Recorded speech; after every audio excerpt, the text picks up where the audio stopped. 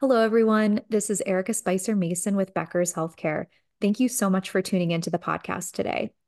We're thrilled to be joined by Gaurav Gupta, the Senior Vice President of Product Strategy and Performance Management at MedMetrics. Gaurav will talk to us today about artificial intelligence and automation in healthcare and key differentiators in this space. So, Gaurav, I'd like to welcome you to the podcast. Thank you so much for joining us.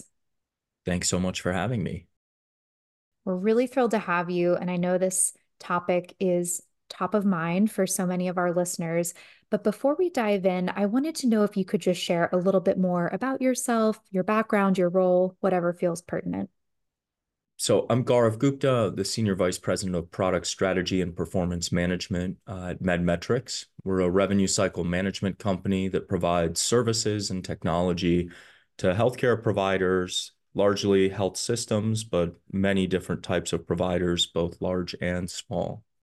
We're very much a yield-focused organization. We help make sure that providers are collecting every dollar that they're owed. And that's really how we measure our performance.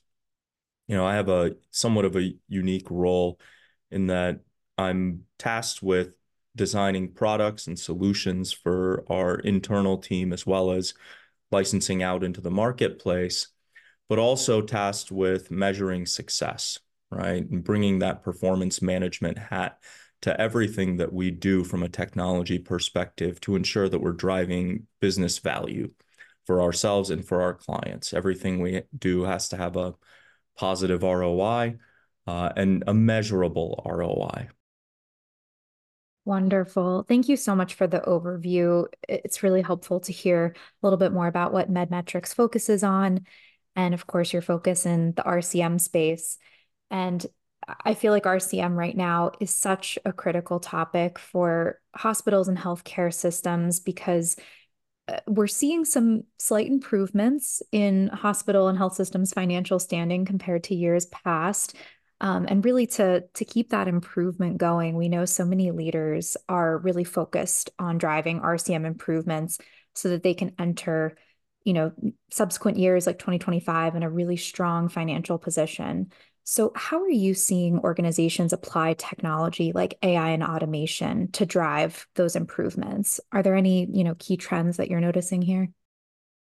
Yeah, I think that, as we came through COVID and the pandemic, there was a fair amount of forgiveness that the payers brought to the table. And post-pandemic, a number of years after it, we're in a place where denial volumes are up, right? And so though we may have gotten, relative rate increases, the strength of our revenue cycles will really determine what type of true financial benefit flows to the bottom line, right?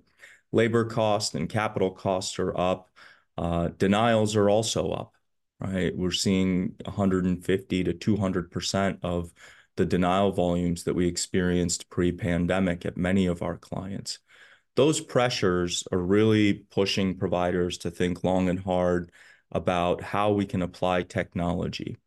In the revenue cycle, there's always more work than there are people to do it. And so we need to manage the administrative overhead and use our staff efficiently to mitigate the flow of those denials and the ultimate financial impact. As we talk about how providers are using artificial intelligence to drive that, it's a broad word, artificial intelligence. It encompasses rules logic. It encompasses bots and RPA. It encompasses machine learning. And each one of these, and now we come into a world with ChatGPT and large language models. Each one of these is really, at a different place in its maturity cycle.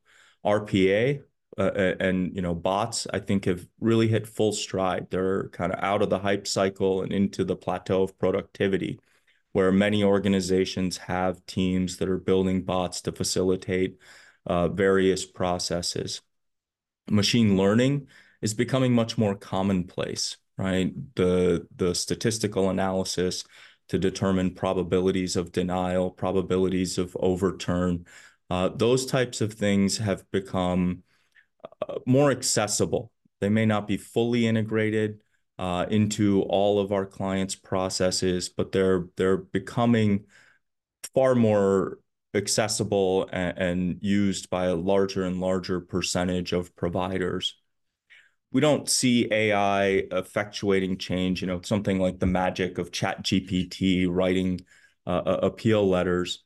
But we are coming to a point where, we feel that interoperability and EDI transaction sets are really pushing folks to consider the possibilities for automation in the denial space and across many parts of the revenue cycle.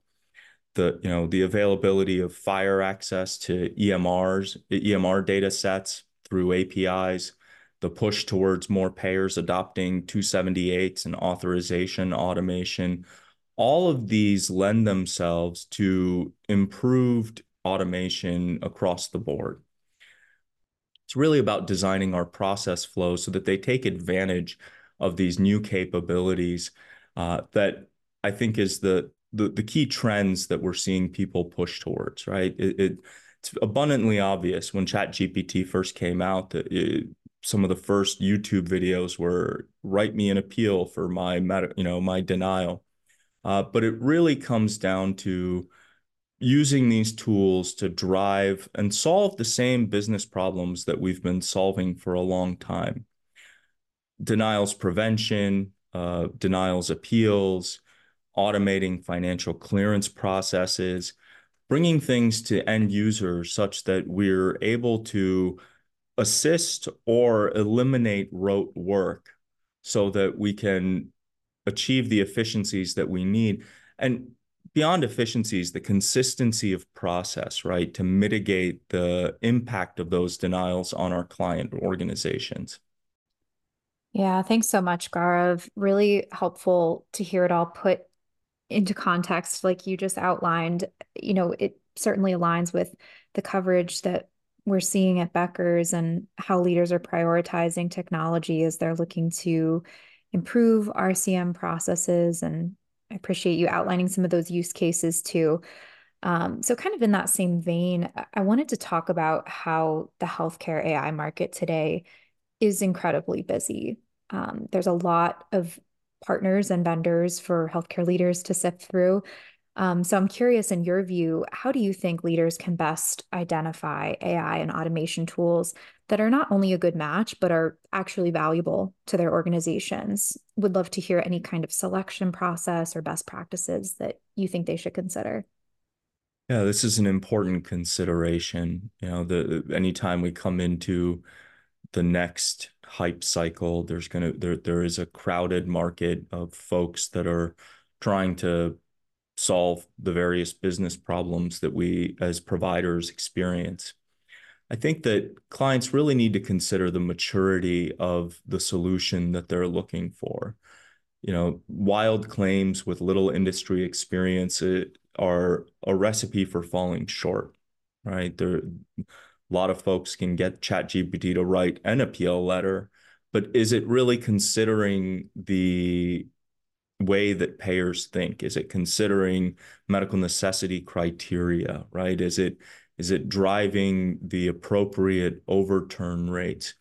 Those are the things that are really defining whether or not technology investments will be successful, right? And I think that the more mature the provider is, the strength of experience within the industry is a telling sign of whether or not those solutions will deliver value, right? We don't want to buy tech for the sake of having AI. It's not a box to check, right? We want to solve the business problems and the patient's problems that are impactful. Thinking through those operational impacts and the user experience and workflows is really what makes a difference at the end of the day, right? We want to tackle the same business problems that we've always been attempting to solve.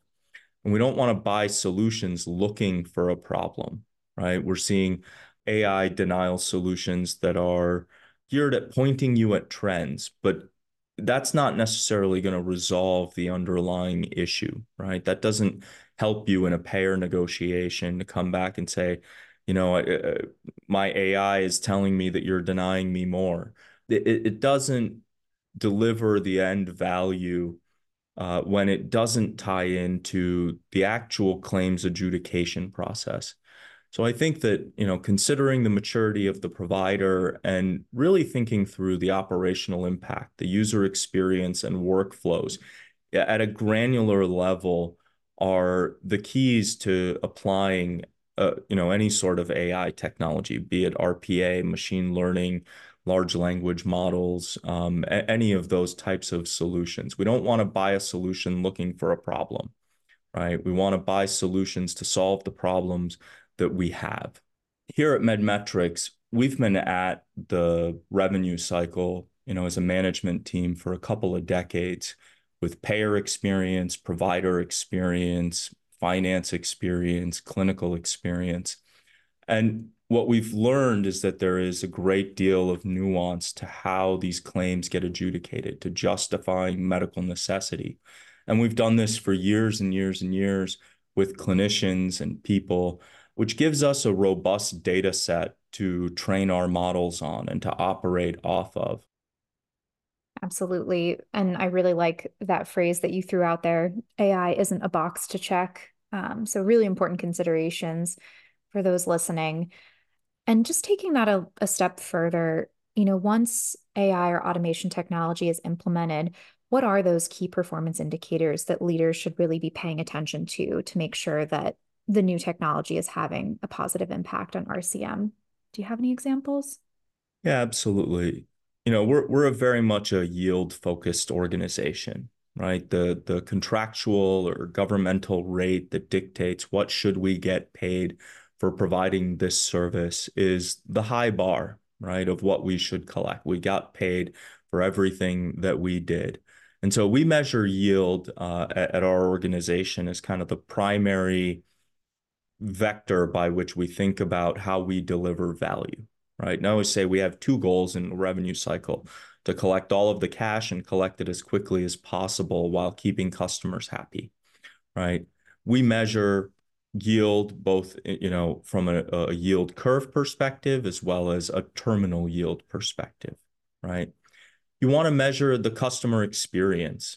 Does this help the patient? Does it help our business office? How are we surveying those users to determine if the tools are providing a meaningful assist, or are they adding steps to the process? Right?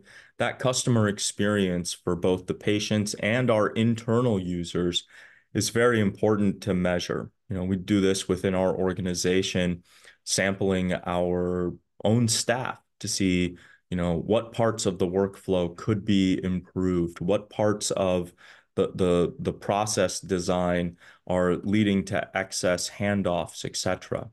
So getting into the weeds of the user experience, the process flows, is very helpful. And those things can be measured through surveys of your end users. Beyond yield and kind of the customer experience, I think that the cost impact, it can be significant, right? We saw this with RPA as organizations went out and stood up bot building teams. It was oftentimes difficult to justify the need for a bot for many of our clients. It costs us, 10, 20, whatever thousands of dollars to build the bot. But the true labor savings or the true ROI for some of those scenarios that people wanted to eliminate a rote task wasn't particularly high. And so many times things that could have become bots didn't become bots because it was not there wasn't a return on investment there for the clients. That's typically how software becomes shelfware, right? When the impediments to using it are significant relative to the business problems that we're trying to solve. So you really want to tag into yield. What is the ultimate financial impact, the P&L improvement that we aim to achieve with this technology? How does it impact my customer experience, be it patients or internal users? And then what is the cost, right? What is the ROI that we're hoping to deliver? Because unless we deliver an ROI on that technology, it's a recipe for becoming shelfware.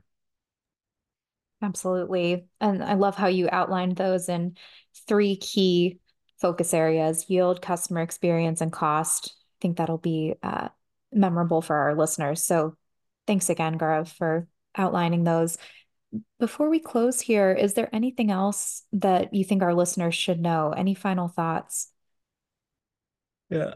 I think that it's common in the industry for people to see AI tools as a little bit of threat, right? When ChatGPT came out, everybody was running around saying there'll be no jobs left in 2 years, etc.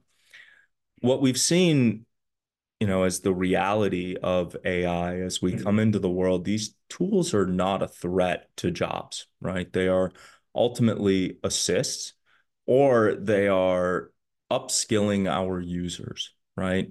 Allowing people to focus on more uh, intensive and or complex tasks where we don't necessarily have the tools to solve for those types of gray areas today, right? In the revenue cycle, I said before, there's always more work than there are people to do it, right? You want to tag the real opportunities that you want to tackle and the financial opportunities that you want to tackle in order to realize them. And it really is about seeing the realistic implication of these AI tools rather than seeing them as a threat, right? Even for clinical reviews, we still have clinicians that are reviewing medical records for medical necessity to file those appeals.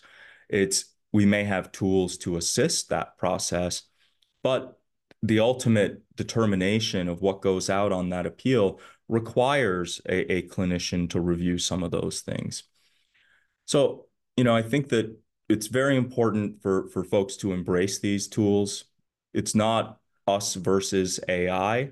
It's ultimately people who are leveraging the tools to drive more efficient and effective processes versus the folks that don't learn how to use these tools and aren't able to achieve the efficiencies and effectiveness that other folks will.